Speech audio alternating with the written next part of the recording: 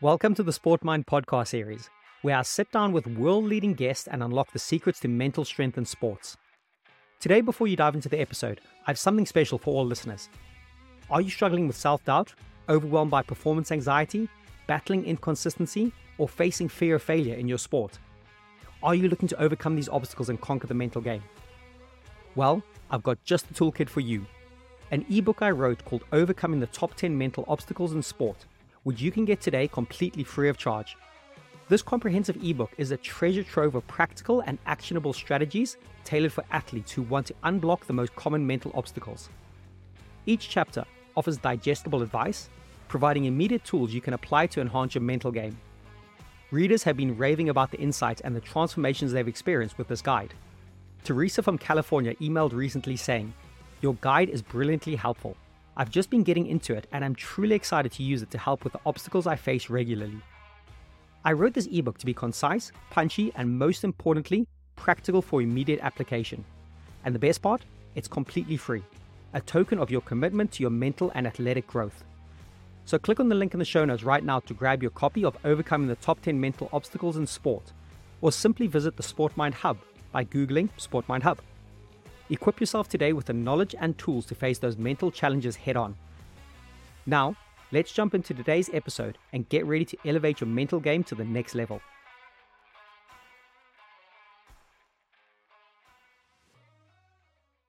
Hello, ladies and gentlemen, boys and girls, and welcome to your next installment of the podcast series. Today, I welcome to the show Gary Nisbet. Gary has been involved at the elite level of sport for over 20 years now and certainly knows a thing or two about the mindset when working with elite athletes. Gary has worked with the police force, football teams, and top professional squash players so far in his career. Gary is the fitness director for the global online coaching platform squashskills.com, as well as working individually with several of the world's top men and women players in the game today.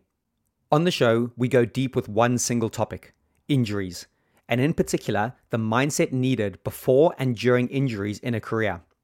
We've all become pretty good with the knowledge and scientific understanding of injuries, but maybe not enough has been explored in regard to the importance the mental state plays with how to cope positively with injuries. Gary does a fantastic job bringing the subject to life in this insightful and deep-thinking episode. He eloquently describes tips and strategies athletes should employ about how best to get into the right state mentally when injuries inevitably happen in a career. It's not an easy thing for an athlete by any stretch of the imagination, but I'd hope by the end of this conversation that listeners are better armed with tools how best to mentally get through injuries, short or long term, and to even be able to come through the other side stronger and better. Gary talks about how when seen through the right lens, injuries are opportunities for growth and discovery, but only when the athlete uses the right tools and has the right support network around them.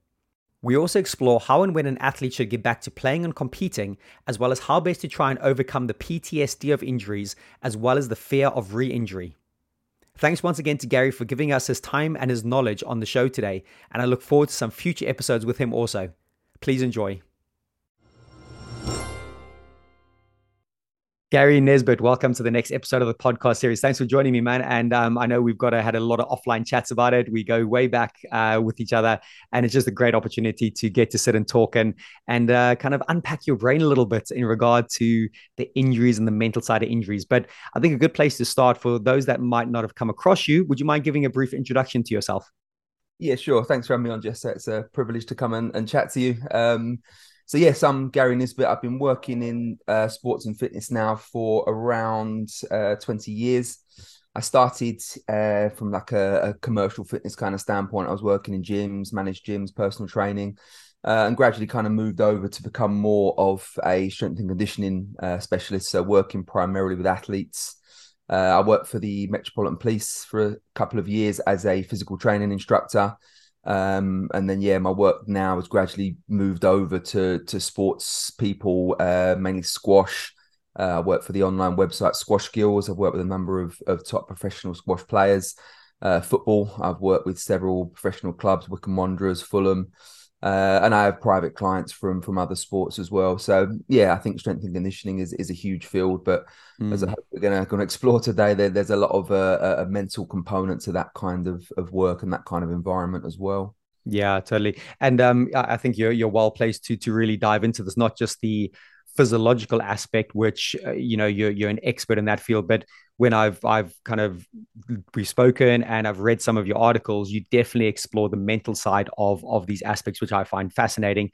And like I said at the start, we're going to really drill into injuries today. It's like I said to you before we started, it's probably one of my weakest areas. It's touch wood. I was lucky enough when I was a player, I really didn't ever get that injured. I never really had to worry about it, so I never had to pay attention to it. But now, just with myself, my body getting a bit older, but also some of the clients I work with, the injury conversations coming up a lot. So I thought a great time to sit down and have a chat about this.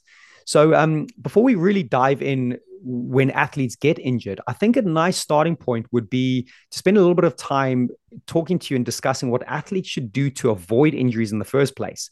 So obviously we're going to go in and we're going to unpack it when an athlete becomes injured, but any tips we can explore about injury prevention? That's probably a nice place to really kick us off.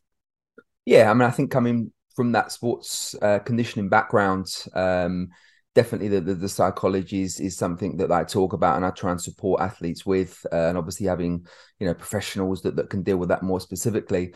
But when we're talking about kind of the pre-phase, we're talking about even before that injury, hopefully before that injury occurs. One of the biggest things I talk about in my kind of physical professional practice is the importance of strength, the importance of training to be stronger.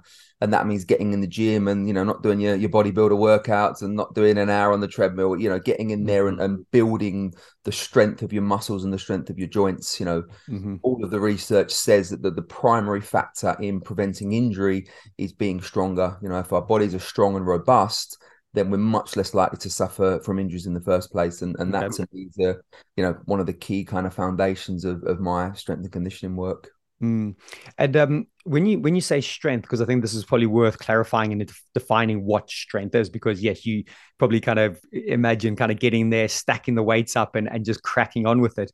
Again, we can get specific with sport, we can stay a bit zoomed out, but can you just explore, I suppose, the definition of strength? If I ask you that, what comes to mind there?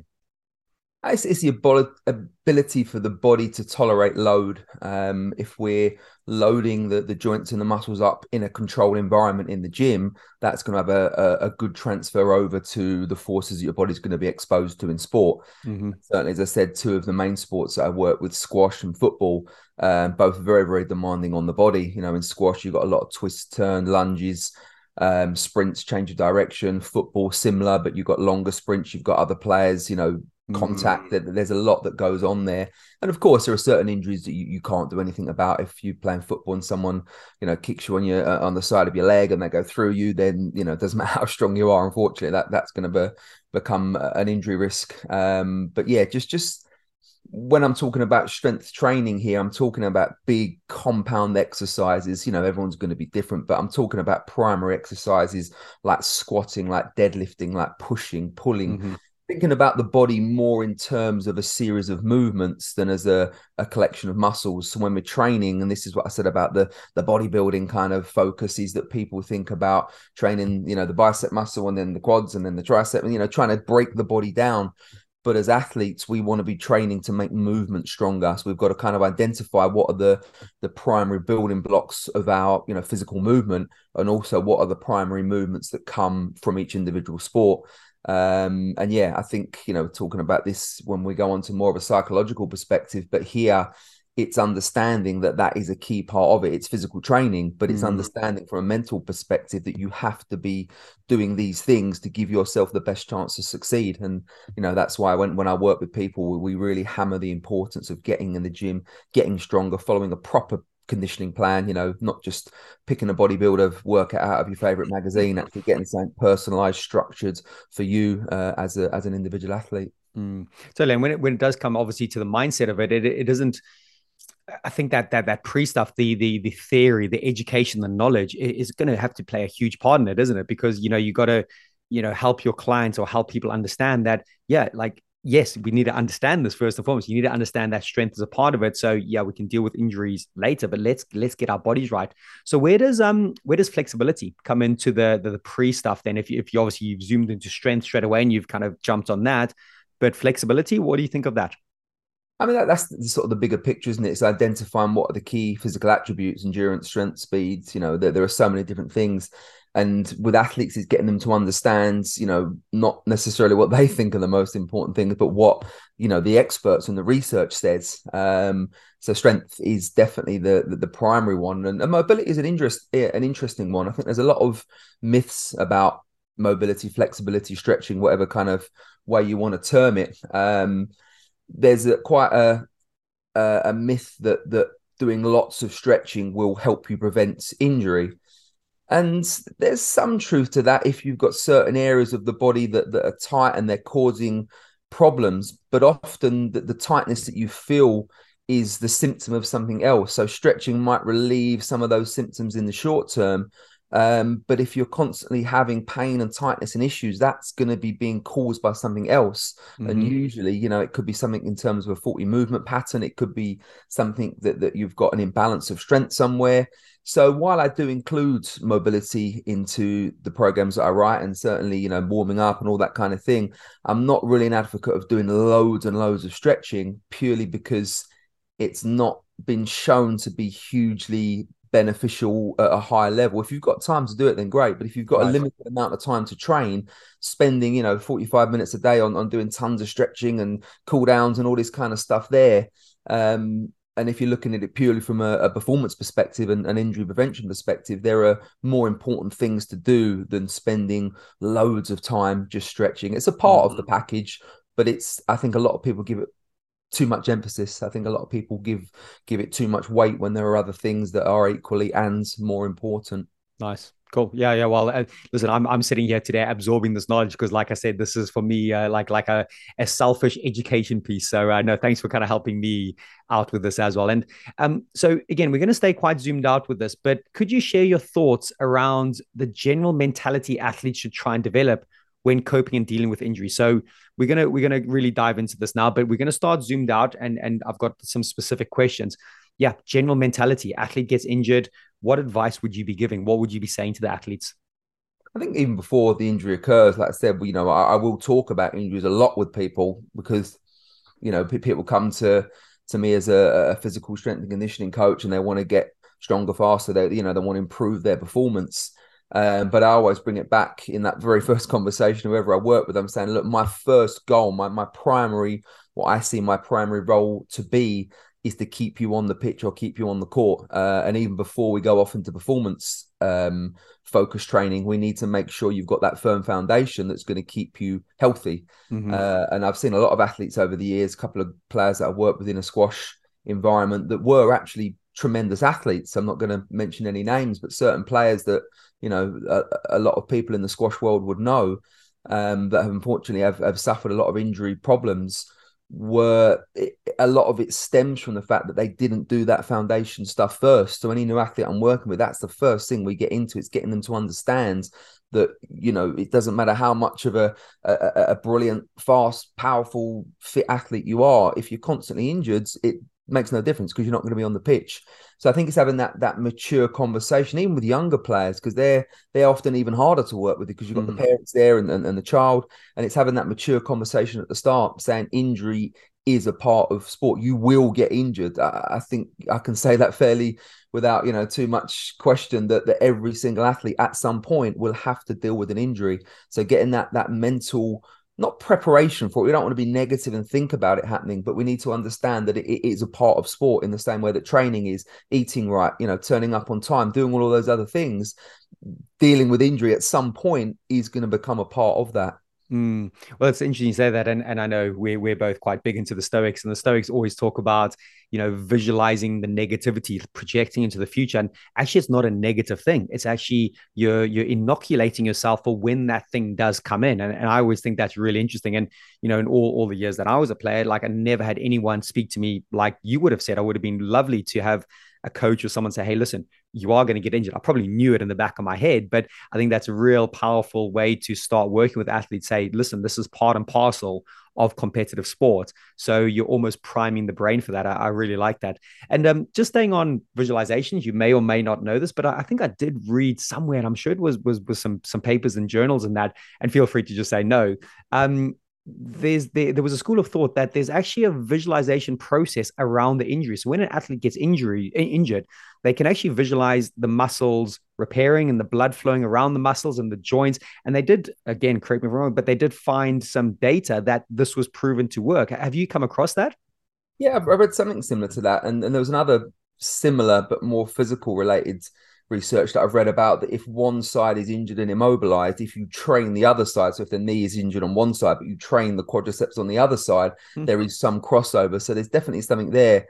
I'm not a massively, what's the word, sort of a deeply spiritual energy kind of focused in terms of the power of the mind. I'm much more kind of materialistic and sort Mm, of physical based.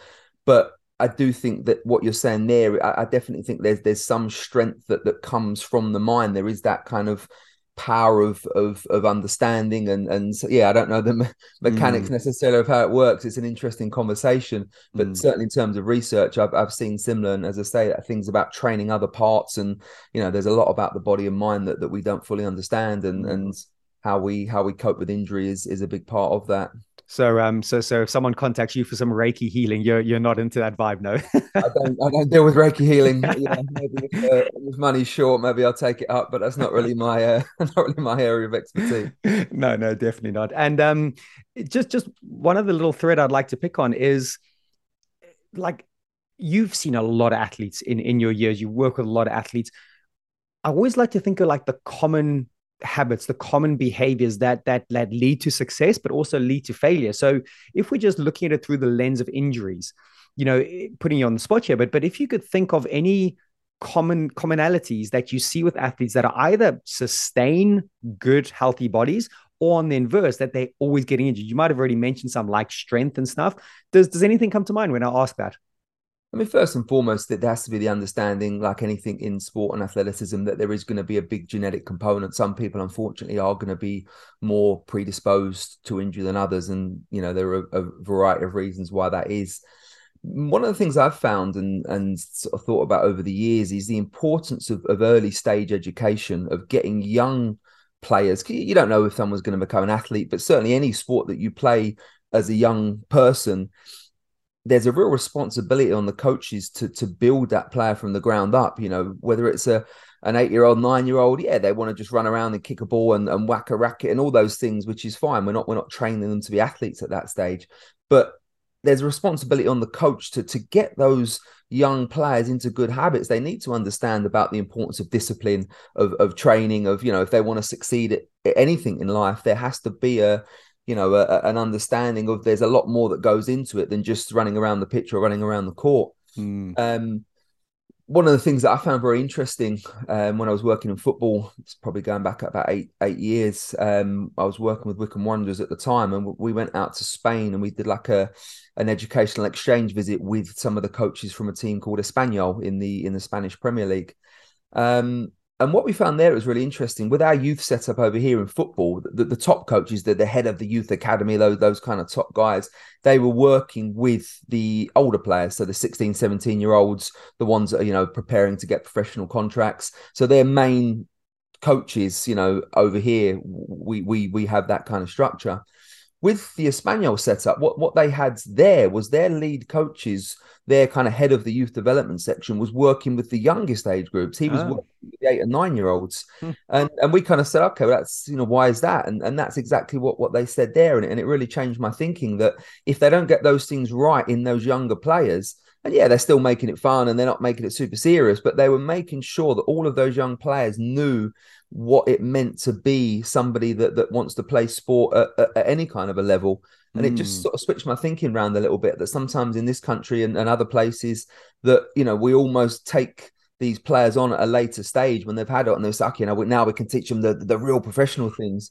But if they haven't had that grounding, if they haven't had that foundation work put in, Hmm. but yeah, going back to what your original question, they're not in good habits. They're not doing the things that they need to be doing. Working with squash as well, chatting with some of the coaches at the sort of elite under 19 level, and chatting to one of the guys that I know, and he said they brought them all in for a sort of national junior training session. And he said there were like 17, 18-year-old players there that didn't even know how to warm up. It was like, right, go Wow. on, guys, go and get warmed up. And they sort of looked at each other and jogged a bit and then stretched their leg a bit. There was no, they didn't Mm, know. So to me, there's a huge responsibility on coaches to prepare their players both physically and mentally for those kind of higher performance areas. awesome. Really, really well said. And yeah, thanks for sharing that story. That it's great to hear that perspective that you've had, and hopefully that message gets out to a few more people now that you've said it.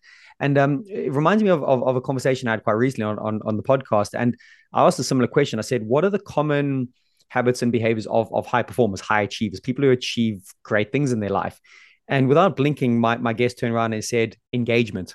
And we unpacked that a bit and said engagement in like like loving the process, like asking the right questions, being like fully, and he actually mentioned injury. He said if the athlete gets injured, they want to know everything about the injury. They talking to people, they understand the muscles that are working, but they engage if like say the coach was speaking to the team, they would be the ones with the eyes on the coach, writing the notes, go and ask the assistant coach afterwards. So what you said there reflects a little bit with that word engagement. And I think that's a really, really great habit to build from a really early young age. But yes, like you said, coaches and people in positions of authority can hopefully encourage that engagement or stimulate that part of the young athlete's mind. What do you think of that engagement piece? I think that's a real key thing and something that I've become increasingly aware of, that what you said there about asking questions, that we want to encourage young people to ask questions. We've all done it. Maybe I've been guilty of it in the past, that you're trying to get a drill going and you're trying to get everybody set up, and one of the kids kind of puts their hands up, asks a question, and it's a question that you've already answered, and you maybe don't deal with it as best as you should. But no, it's not make all of the young people in any group that I work with, I want them to be asking questions. I don't want them to feel any, nerves about stepping forward and asking, because once they start doing that, we're setting them up to become better young athletes. And again, it's our responsibility as young people. We're trying to develop that confidence and that maturity and that engagement, as you say, in all areas of their lives. And yeah, if we just keep thinking of that as like a just how they grow as human beings, that when they do become injured, when there is difficulties, when there is conflict, when there is stress, you know what, they're probably in a lot better place mentally to handle the stuff, aren't they? It's not just like they a robotic, you know elite athletes, and then they get injured and it's like their whole identity's gone messed up. They're actually becoming a more all-rounded human being, and that's what I think this conversation is really important, because yeah, sometimes the mental side of injuries, yeah, just not spoken enough about or understood enough. So what I think might be useful now, Gary, is maybe to go into the idea about breaking the injuries down into maybe three different sections. And again, might be a little bit difficult, but this is part of the conversation we can have. And I was kind of thinking around the mentality or the different mentalities required for maybe say a short-term injury, maybe a week or two, also a medium-term injury, which might be 1 to 3 months, and also long-term, which might be 6 months plus. So when I put that on the table, do you think we could explore each of those three categories and see if there's a different mentality for, should we start with a short-term one? How does that sound to you? Yeah, definitely. Let's say, my primary role is as a strength and conditioning coach, but I am a qualified sports therapist. So I tend to work with players in the sort of later stages of injury. So they have that initial injury, they have the physio, whatever that kind of short term is. I tend to pick up in the longer term, but I have worked with a short term rehab population on occasion. I think it's interesting that first stage. I think there is that huge psychological component that you don't know whether that player has had input over the years. So when that injury first occurs, and even a day or two afterwards, they're in a lot of pain, they're thinking they're going to be out for a long time. It is really important straight away to give that support and reassurance. And I know from my studies, any of the sort of sports therapy qualifications I've ever done, I've never had any input on that about how do we talk to the athlete, how do we reassure them, how do we guide them, how do we comfort them. As I understand it now, that there is a lot more of a focus on that with sort of medical and physio training. But certainly when I did my qualifications going back sort of 12, 15 years ago, we a lot of, so it's not so much that I don't think people want to provide that. I just think some people haven't been trained to. Some people don't have, you can be the best physiotherapist, best sports therapist in the world, But if you've not got great communication skills and the ability to actually connect with somebody, so again, we're talking about these injuries from a psychological perspective. There has to be a support kind of emotionally and even just developing a rapport with the athlete. And I think that's sometimes neglected. That's really good. That's really, really nice to say. And so how do you personally do it? Because I can imagine you've got some athletes that have been injured and that are getting injured, and you're having to maybe put on a bit of a psychologist hat also at some point. What type of language are you using? How are you speaking to your athletes? You can give some examples. You don't have to give names, but examples of how you would try empathize with the athlete, how you would speak to them.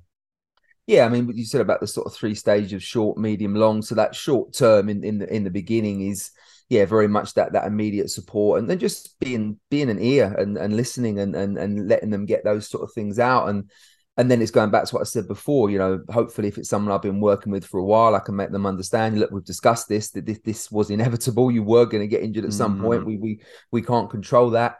But now I like to try and reframe things and say, right, okay, um, treat this as a reset. You've been doing a lot of training lately. You've played a lot of games. Whatever their situation is, we're going to have a little bit of time now where we can stop and we can take stock. We can talk about what your goals are. We can maybe train other areas. Maybe if they've injured something in the lower body, we can say, okay, let's think about, can we build a little bit of strength in our shoulders? Can we work on mobility? Can we work on core strength? Just talking about different things that we can do and try and present it almost as an opportunity. Of course, being injured isn't a good thing. It's mm, you are trying to convince people of something that they might not immediately be receptive to, but it is, for me, it's trying to get that reframing process of moving away from, oh no, I'm injured, I'm not going to be able to play, this is going to affect the rest of my career, to mm, actually know, okay, we've got a little bit of time now, we can sit back, take stock of things. Some people, and certainly in talking about the football and squash, there is a lot of load on players. They're playing games every couple of days. They're training every day. Actually, the injury process of enforced rest can actually be physically quite beneficial and psychologically beneficial once they get past that initial hurdle. So I have mm, seen a lot of players come back from injury in a better state than they were before. And as I say, that's that short and medium term. Long term, there are other issues there that we can talk about in a moment, but certainly mm. that short and medium term, for me, it's about reframing things and yeah, and I've used this exactly these words with players before, and again, it goes back to what I said about being primed. If there are young athletes that have had this sort of framework in place, they understand the whole sporting network and how their pathway as an athlete will develop, then it's much easier to get them to buy into those kinds of concepts. Mm. Again, very, very well said. And when I read one of your blogs recently, and we spoke about this before we started recording it. It's that changing that narrative from what I can't do to what I can do. And I thought, like, that's really, really powerful. It's, again, you use reframing. I love that. It's language I use a lot in my conversations. And yeah, changing from can't to can is really big. Do you want to expand on that real quickly? The can't to can narrative. You've almost said it, but like how do you you know, I'm kind of thinking of an example. Let me kind of hopefully help you. What about, have you seen it from the other way? And what I mean by that, an athlete that's injured, right, that is on a road to recovery, but they actually really never mentally get over it. And actually they might even end their careers and stop actually prematurely. Does anything come to mind about that slight negative side when the can't is so big, when it just completely immerses people? What's your thoughts on that? I think that goes into what you said a moment ago about we're sort of looking at the three stages. This is that longer term, isn't it? When you Mm, get players that they might have been suffering with the same injury for a long time. It might not be healing as they'd hoped it would. They might not be dealing with the whole process very well.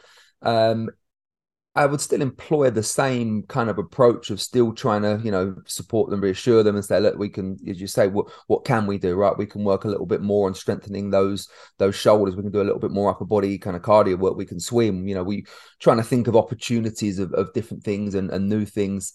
But that I think is the hardest stage. I think the mm, longer term, most players have an immediate reaction to injury, which is obviously very negative, but you can work with them. A lot of them do kind of buy into that.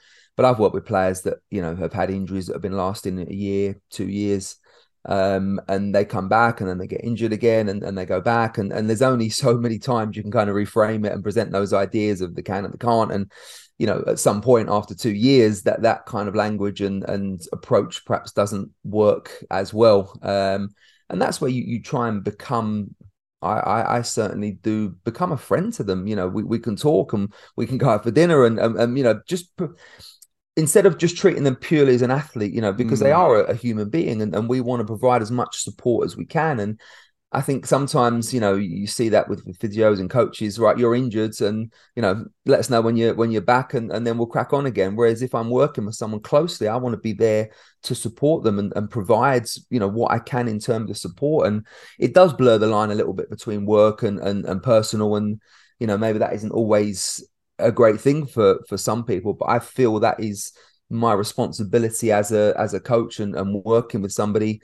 Something interesting, we touched briefly a moment ago on how I'm not a huge believer in a lot of these kind of alternative therapies, should we say. But what has been shown with a lot of those kind of approaches is because, like Reiki, as you say, is a good example. It's about magical healing powers from the hands, which isn't really something that I would buy into. But in a typical appointment, if you're working with an alternative therapist, it's not like going to see your GP where you've got 10 minutes, or a physio, you might have 50. You'll have like an hour's appointment, and they've shown that alone, that fact that somebody's going to sit there and listen to you, that is why a lot of people do get some benefits from alternative therapy. There's placebo effects and other things going on there as well. But certainly that personal support of being there and talking and listening, we're not there purely to dictate and, here's your rehab program, come back to me in 6 weeks. I want to be there and help that person. And that's what I think some therapists do really well. And I think certainly the more science-based approach that I follow, we could learn a lot from those people about how to actually treat the whole person rather than just the athlete. Yeah, put across in a really, really good way. And again, it's got my cogs turning a little bit because, yeah, again, seeing it from the outside, it's like there's your rehab program, there's your physio. See you later. Come back, report in when you're fixed in inverted commas. And actually, the fixing is a lot more. And what some of the words came to mind as you're speaking. Compassion is quite an interesting word. Empathy is another word, and it's not sympathy. There's a big difference between sympathy and empathy, because empathy is trying to put yourself in their shoes a little bit. And actually, yeah, if you're talking to your athletes, or if the athletes have an outlet where they feel they can be heard or understood, even if it's just them offloading their frustrations, there might not even be a solution to the back of that.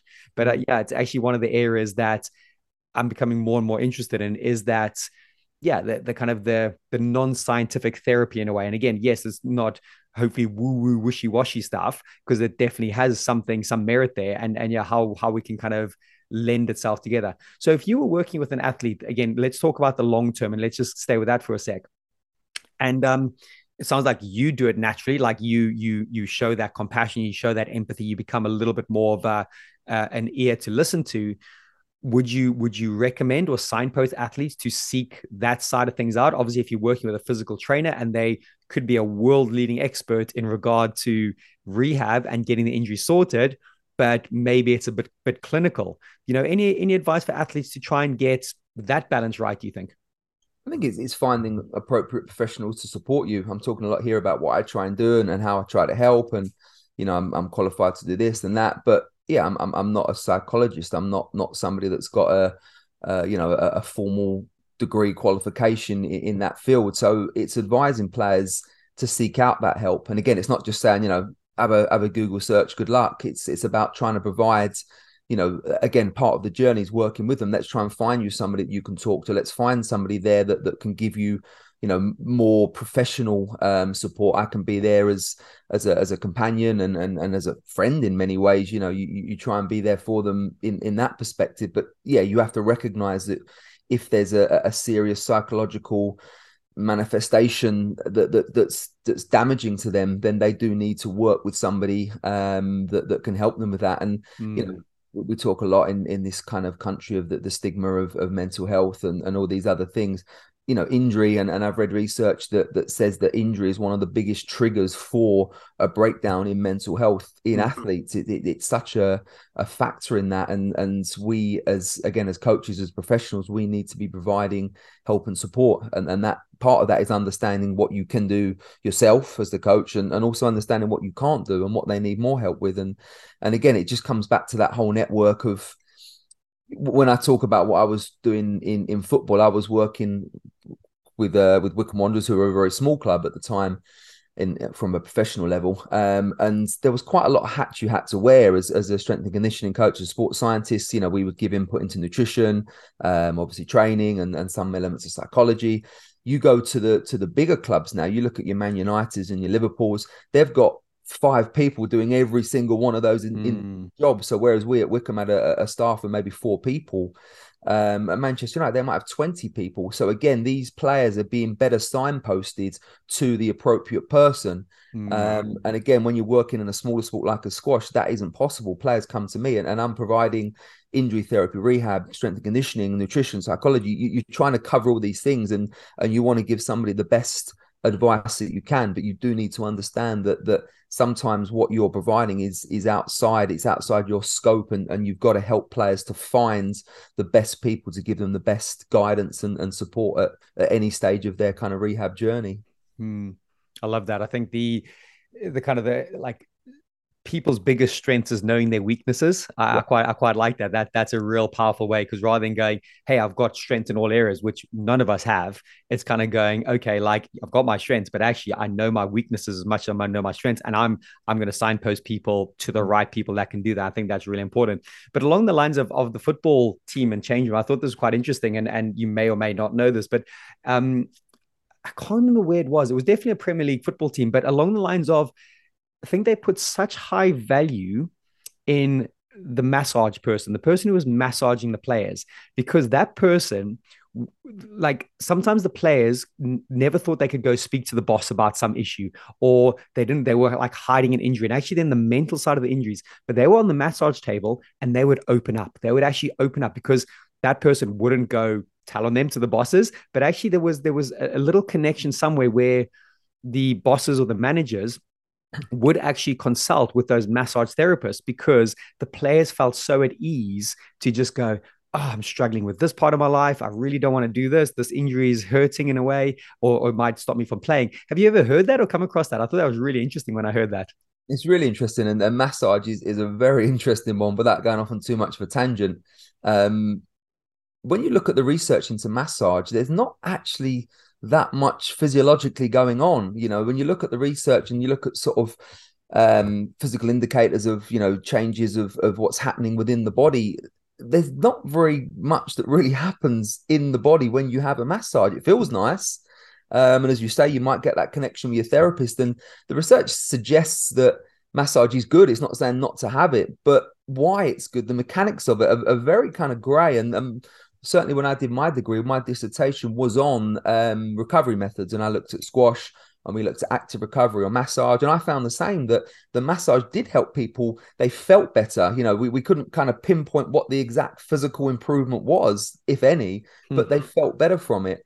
And yeah, like you're saying there, when you're talking to the masseur as well, you've got someone there that's, rubbing your back, it feels good, you're chatting away, you're going to come out of that massage session feeling great. And whether or not anything has actually changed within your body is another question. But yeah, definitely, and it goes back to that kind of alternative therapy I was talking about. I think just talking to people, it sounds so obvious, but just being there in a non-threatening environment. So sitting across the desk to your manager is not going to be a very comfortable environment. Laying on a table with nice music and whale sounds on and someone rubbing your legs, you're going to relax and things are going to come out. And yeah, it just shows that there's so many factors and there's so many things to consider. It's such a huge area when we look at anything from a kind of psychological perspective, that there are no exact black and white, right and wrong. It's learning and understanding and sharing and just trying to provide the best atmosphere for athletes that we can. Yeah, that talking piece is important, isn't it? Just keep talking, keep opening up. And I think what I'm hearing from you, Gary, you're slowly turning the cogs into this this alternative therapy as we go through this conversation. No, I'm joking. Yeah, I'll do a bit of research after the call. I'll see what I can come up with. um, we haven't spoken about this yet, and I'm not sure how much you speak with athletes about this, but the support network. If we're going to kind of keep looking through the lens of the slightly long term, the difficulties these athletes have, family, friends, support network around the athletes. You've obviously said yourself that you like to make sure the athlete is well looked after. Do you ever help with the athlete, or not help, but make sure that there's some form of support network from friends and family around the athlete? Any thoughts on that? Yeah, there are always issues with privacy and sort of Sure. data security. But yeah, I have had athletes where I've spoken to people I know they were close to and said, look, that they need some support and help here. And often it'll be like, wow, they haven't said anything to me. And it's like, well, yeah, they haven't. And that's where you need to kind of maybe open that conversation, and help them, because a lot of people just don't understand, how that whole process works. So yeah, definitely. The other thing as well, there's always going to be some players or athletes that you work with that, yeah, you got a perfectly good professional relationship, but you haven't really got much in common. If I'm working with an 18-year-old budding professional footballer, we haven't really got much of a similar sort of frame of reference. So that's sometimes trying to identify other people that can talk to them and help them, teammates and whatever else. So again, as a coach, you do need to be aware of what other support is available to them, and how you can kind of prime that to be the most beneficial. Mm-hmm. Awesome. Okay, so we're gonna move on from this now. We're gonna try talk a little bit about kind of the next few phases of some of the conversation that I think I would like to go with you. So, what about the fear of letting go and the PTSD of, say, re-injury again? Because you obviously come across that athletes are back, or they, again, whether you say they're 100% back or the physio says they're 100% back, but there's a mental fear of the re-injury and PTSD of that injury. Thoughts on that? I think it's often something that takes a lot longer to get rid of than the physical cause. I think there's going to be that, especially in a long-term injury, and you've been back and you've been out. I can think of one or two players that I've worked with that we went through this. And the biggest thing was, they'd come off after a training session or after a game. Oh, look, I can still feel it. It's still there, and it's getting them to understand it will still be there. When you come back from a rehab process, it's very rare to be completely, you don't feel anything there anymore. You feel $1 million. Being an athlete, especially as you get older, when you get into your sort of late 20s, early 30s, very few athletes in any sport are going to walk onto their pitch or their court and feel $1 million. That there's always going to be something there. And it shouldn't be something that stops them playing, but it's understanding that if you come back from a chronic long-term injury, you're not just going to wake up one morning and it's gone. It's a journey of every day getting a little bit better, and thinking about that kind of growth mindset that you can move beyond it, and it's something that will get better. But if your physio's cleared you to come back, and the physio thinks they're okay, and I've done the rehab, and we think you're strong enough, and you're in a position to get back on there, that doesn't mean that mentally they're in the best place to get back on there. So that kind of rehab process almost stops at some point from a physical perspective. They're still going to be doing certain exercises, sort of remedial stuff that needs to be done, but that psychological support might need to be going on longer term until they're back and happy and confident, and back closely to what they felt they were before the injury. So it sounds similar to what you've already said. Like, keep talking, keep an open line of communication. Again, you as the trainer, that empathy, that compassion. Really understanding that it's okay. It's okay to feel rubbish. It's okay to not feel like you are. And what I'm hearing you say, and it's a word I personally am a very big fan of: acceptance. Like the whole acceptance, and acceptance can be perceived as a bit of a passive, like, let's just lay down and die. But actually, I like to think of dynamic acceptance, like, because acceptance is the first step towards positive action, isn't it? You accept where you're at, then we can put a positive action in place. So do you keep understand, or kind of trying to make sure that acceptance is a big part of this overall process? Yeah, and I think it's to have acceptance, you need honesty and openness. And that's, I think, one of the issues with football. Having worked in that environment over the years, it's not a word I use often because it has different connotations, but I do think a lot of football dressing rooms are toxic. In the sense that there's banter flying around, but often that is just insults and bullying. And if you've got someone that is a little bit injury prone and they're given, the nickname a sick note or whatever, and oh, you're not, injured again today, oh, you just want to have a quick massage, and that kind of whole thing. We're talking about acceptance and sort of buying into the whole universal kind of whole holistic perspective of the athlete. If you feel in your training environment, in your sort of dressing room environment, that you haven't got that support and understanding, then that acceptance becomes a very difficult thing, because you're not surrounded by people you think have your best interests at heart. So again, support network, I think it's changing now, but certainly, I played a reasonable level of football, and yeah, some of the things that went on in the change rooms were horrible looking back now. And then you think, wow, no wonder some people would, just back out of the sport completely. So yeah, to sort of talk about acceptance generally, I think it's an acceptance not just from the individual, but everybody has to be kind of aware of the intricacies of what goes on.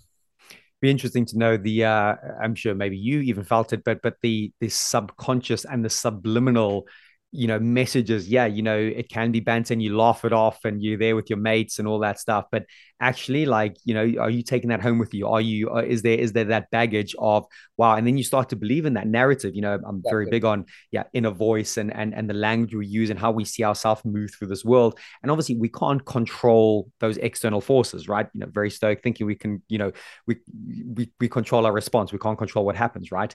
But yeah, equally so, that's a hard one. It's a hard one to get balanced, isn't it? Maybe in an individual sport it's a bit easier. Possibly in a team sport that becomes more difficult if the environment is toxic, like you said. So this might be a tough question or just a very open question. When should an athlete get back to training and competing again? I think it's when the physio or the strength and conditioning coach or whoever is dealing with the physical rehab decides that they're ready, then the athlete needs to then be told that they're physically ready. But then again, there needs to be that conversation, are they mentally ready? And I think I don't think there's an exact time frame. I think that's one of the questions we always get asked, even by the athlete. And so when am I going to be back? When am I going to be back? And it takes time. It takes time to repair.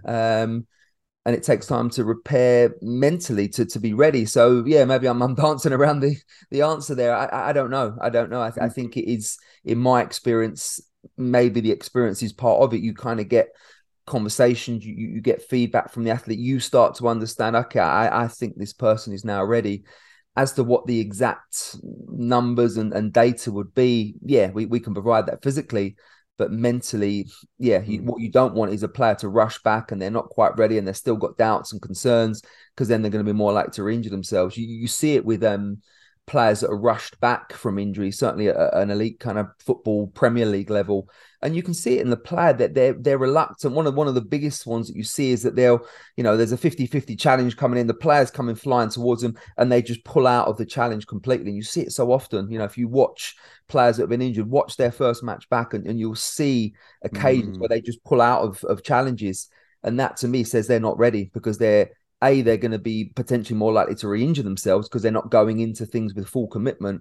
And then B, there becomes that pressure from their teammates, from the manager, even from fans at a higher level. So yeah, I don't know what exactly I would say is what I'm waiting for, but in my experience, I feel that I know when I think a player is ready to go back, and that is, it's a massive area.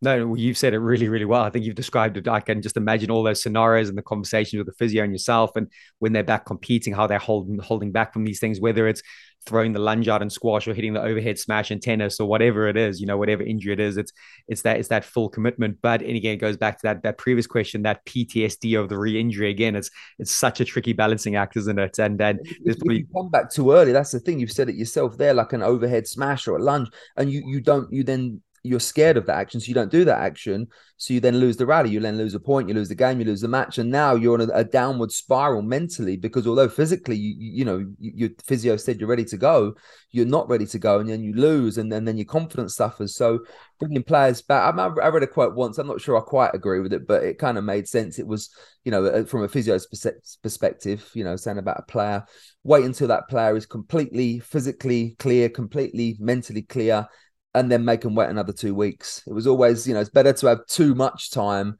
than not enough. And, I know we've all as Mm. athletes, people have short careers, but an extra couple of weeks in the scheme of things, is sometimes worth Mm. the effects. Yeah, no, no, sounds right. Okay, so maybe looking at athletes that have to play and compete with an injury. So, there's unavoidable circumstances. They need to play for whatever reason. Can't quite think off the top of my head what that might be. But, do you have any thoughts on this or any advice for people listening that might go, wow, we're injured, but we actually still need to get out there and compete? What do you think on that? Often with amateur players, they haven't got the same access to the medical professionals and experts that professional players have. But I still feel that you need to speak to somebody suitably qualified professionally. We often use the analogy of a car. If your windscreen wipers aren't working or the engine's making funny noises, you're not just going to sort of leave it and hope it gets better. You go to a mechanic.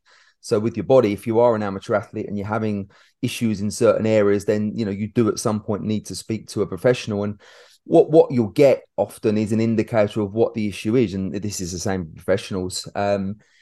Is the injury something that's going to be made worse by playing on it, or can you just go through and is the physio saying, look, what, there is an issue there, but playing on it isn't going to make it any worse if you do your rehab and you can continue playing. And so I think first and foremost, whatever level you're at, you need to get the advice that playing on an injury isn't going to make it worse, because obviously if it's going to make it worse, then you shouldn't be.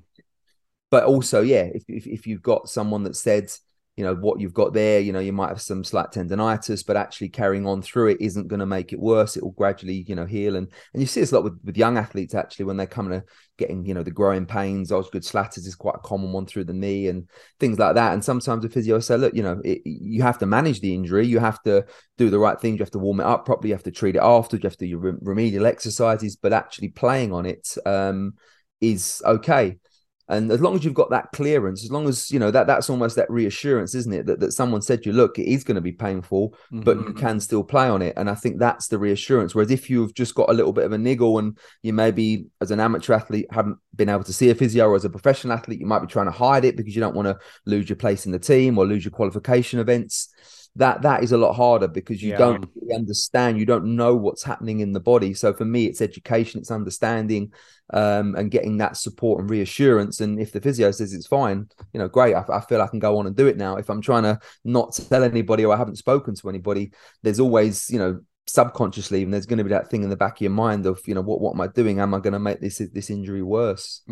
No, sound advice there, Gary. That yeah, really solid stuff for anyone listening. So I know on the education piece here, I know you give advice that athletes should maybe read up and educate themselves about their injury. Why do you think this is important?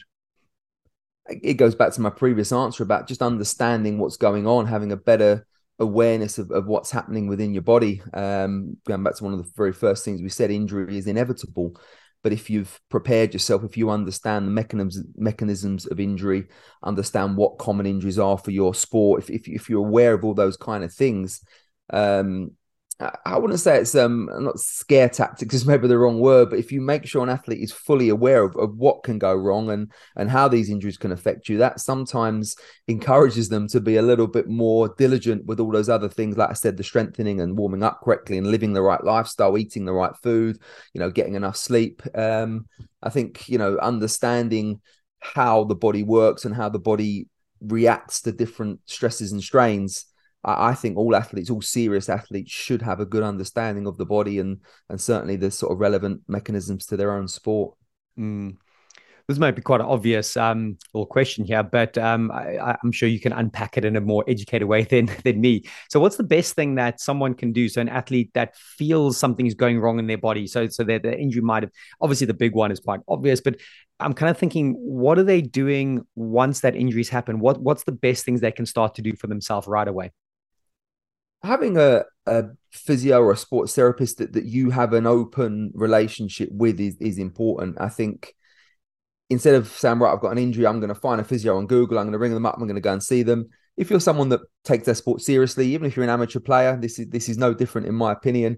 If you've got somebody that you see regularly, it's almost like a checkup, every month, every 6 weeks, the athletes I work with, I say, look, if I can provide that, or another physio that you're seeing, just have that discussion with them. Actually, I'm feeling a little bit tightness here, or that's a little bit sore. If you have that kind of ongoing, so you nip things in the bud that way, don't you? You're not just going to, you're not reacting to pain and then going to see a physio and starting from square one. I think seeing a physio, same as with people with their doctors, their GPs. A lot of people never go for a checkup; they only go when they're ill, and so you never develop that kind of. You want your fitness therapist, conditioning coach, whatever you're sort of working with, you want them to have an ongoing dialogue so they understand you, and you have a good relationship with them, and things can then be treated in the early stages, with a complete understanding of your physical history as well. Mm. Mate, some sound advice here. I'm loving this. This is, yeah, I know people listening are going to really kind of absorb this. So, listen, I think we've gone through a lot of this today, but I thought maybe a nice place to start to bring this to a close is, any final thoughts you could maybe please leave the listeners with in regard to injuries and the mental side of handling them, because we've really gone down this rabbit hole really deep in one subject. It might be stuff you've mentioned. We might not have mentioned anything so far that you think might be worth mentioning now, but yeah, any final thoughts for the listeners? Get stronger. That's the basis of everything I do is get stronger. I've played sport and I've competed at a reasonable level. And I haven't had many, maybe I'm tempting fate here, but I haven't had many serious injuries. I haven't missed any extended periods. And yeah, some people say, oh, you're lucky. And I don't think it is luck. I think I've been diligent with my training, with my work over the years. And I think the fact that I've got an understanding of that helps me as a coach, and that's the point I get across to players. I'm not just saying this because I read it in a book. It's my experience with other athletes. It's my own personal experience.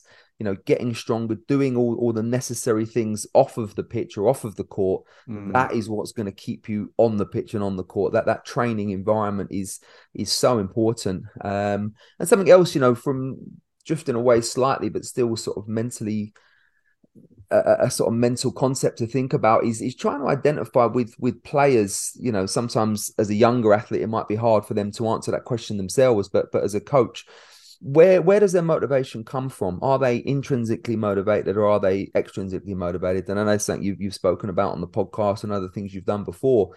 So if a player is coming to me and saying, right, I want to do this and I want to do this and how do I improve this? You tell straight away it's an intrinsic motivation that they want to get better. Those are the players that you know are going to continue to improve because they're doing it for themselves. But the extrinsic motivation, so this tends to be more with younger players, because normally if you become a professional athlete, then you've obviously got that intrinsic motivation to succeed. But I find with sometimes younger players, a couple I'm working with at the moment, and I only ever hear from their parents. When I talk to the player themselves, there's very, very little coming back from them. But then the parents say, right, they want to do this and do that. And you can tell that all of that push is coming from the parent, or even, with professionals, it can be the coach. And again, to me, those players are at more risk of developing injuries and things like that because they're not invested in the process. They're doing it almost because they feel they have to do it. And I think, if an athlete is old enough and mature enough to recognize that, and you as a coach, if you're working with younger players, if you recognize that to me is very important as well. Because if they're not doing it for themselves, if they're not doing it for those right reasons, there's going to be more, in my opinion, more risks associated with them because they're not going to be having the same discipline and dedication because they're only doing it because they've been told to do it. Mate, pearls of wisdom there. Really, really strong kind of final message there. So no, thanks for sharing. And listen, Gary, you've been an absolute treat today. I know sometimes one subject going deep, it kind of can become a bit of a mental strain. So, but hopefully you've enjoyed putting this across today. I've really enjoyed sitting here, learning about it, absorbing, and genuinely, I know when I'm going to listen back to this, there's going to be so many little nuggets that are going to come out of this. So thank you so much. But in a very final place to close, where can people find you? Where can people follow you? If someone that is listening is interested in contacting you to maybe get some advice or some education or to run a program with you, can you signpost people where to find you? Yeah, I've got a website, Twitter, Instagram. I go under the handle of Unique Fitness Solutions. But if you just search Gary Nisbet Fitness, there's not too many Gary Nisbets out there, so I'm relatively easy to find.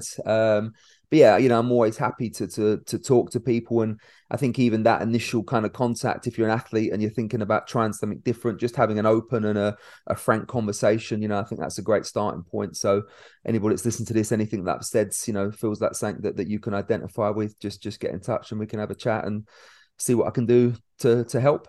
I mean, Awesome. that's what it is, isn't it? We're here to help people grow and improve, and it's a good thing to put back into the world. 100%. Again, really, really well said. Gary, you've been an absolute treat. Thank you so much for your time today. And listen, I look forward to catching up with you soon in person. Thanks, mate. Been a real pleasure. Great to chat.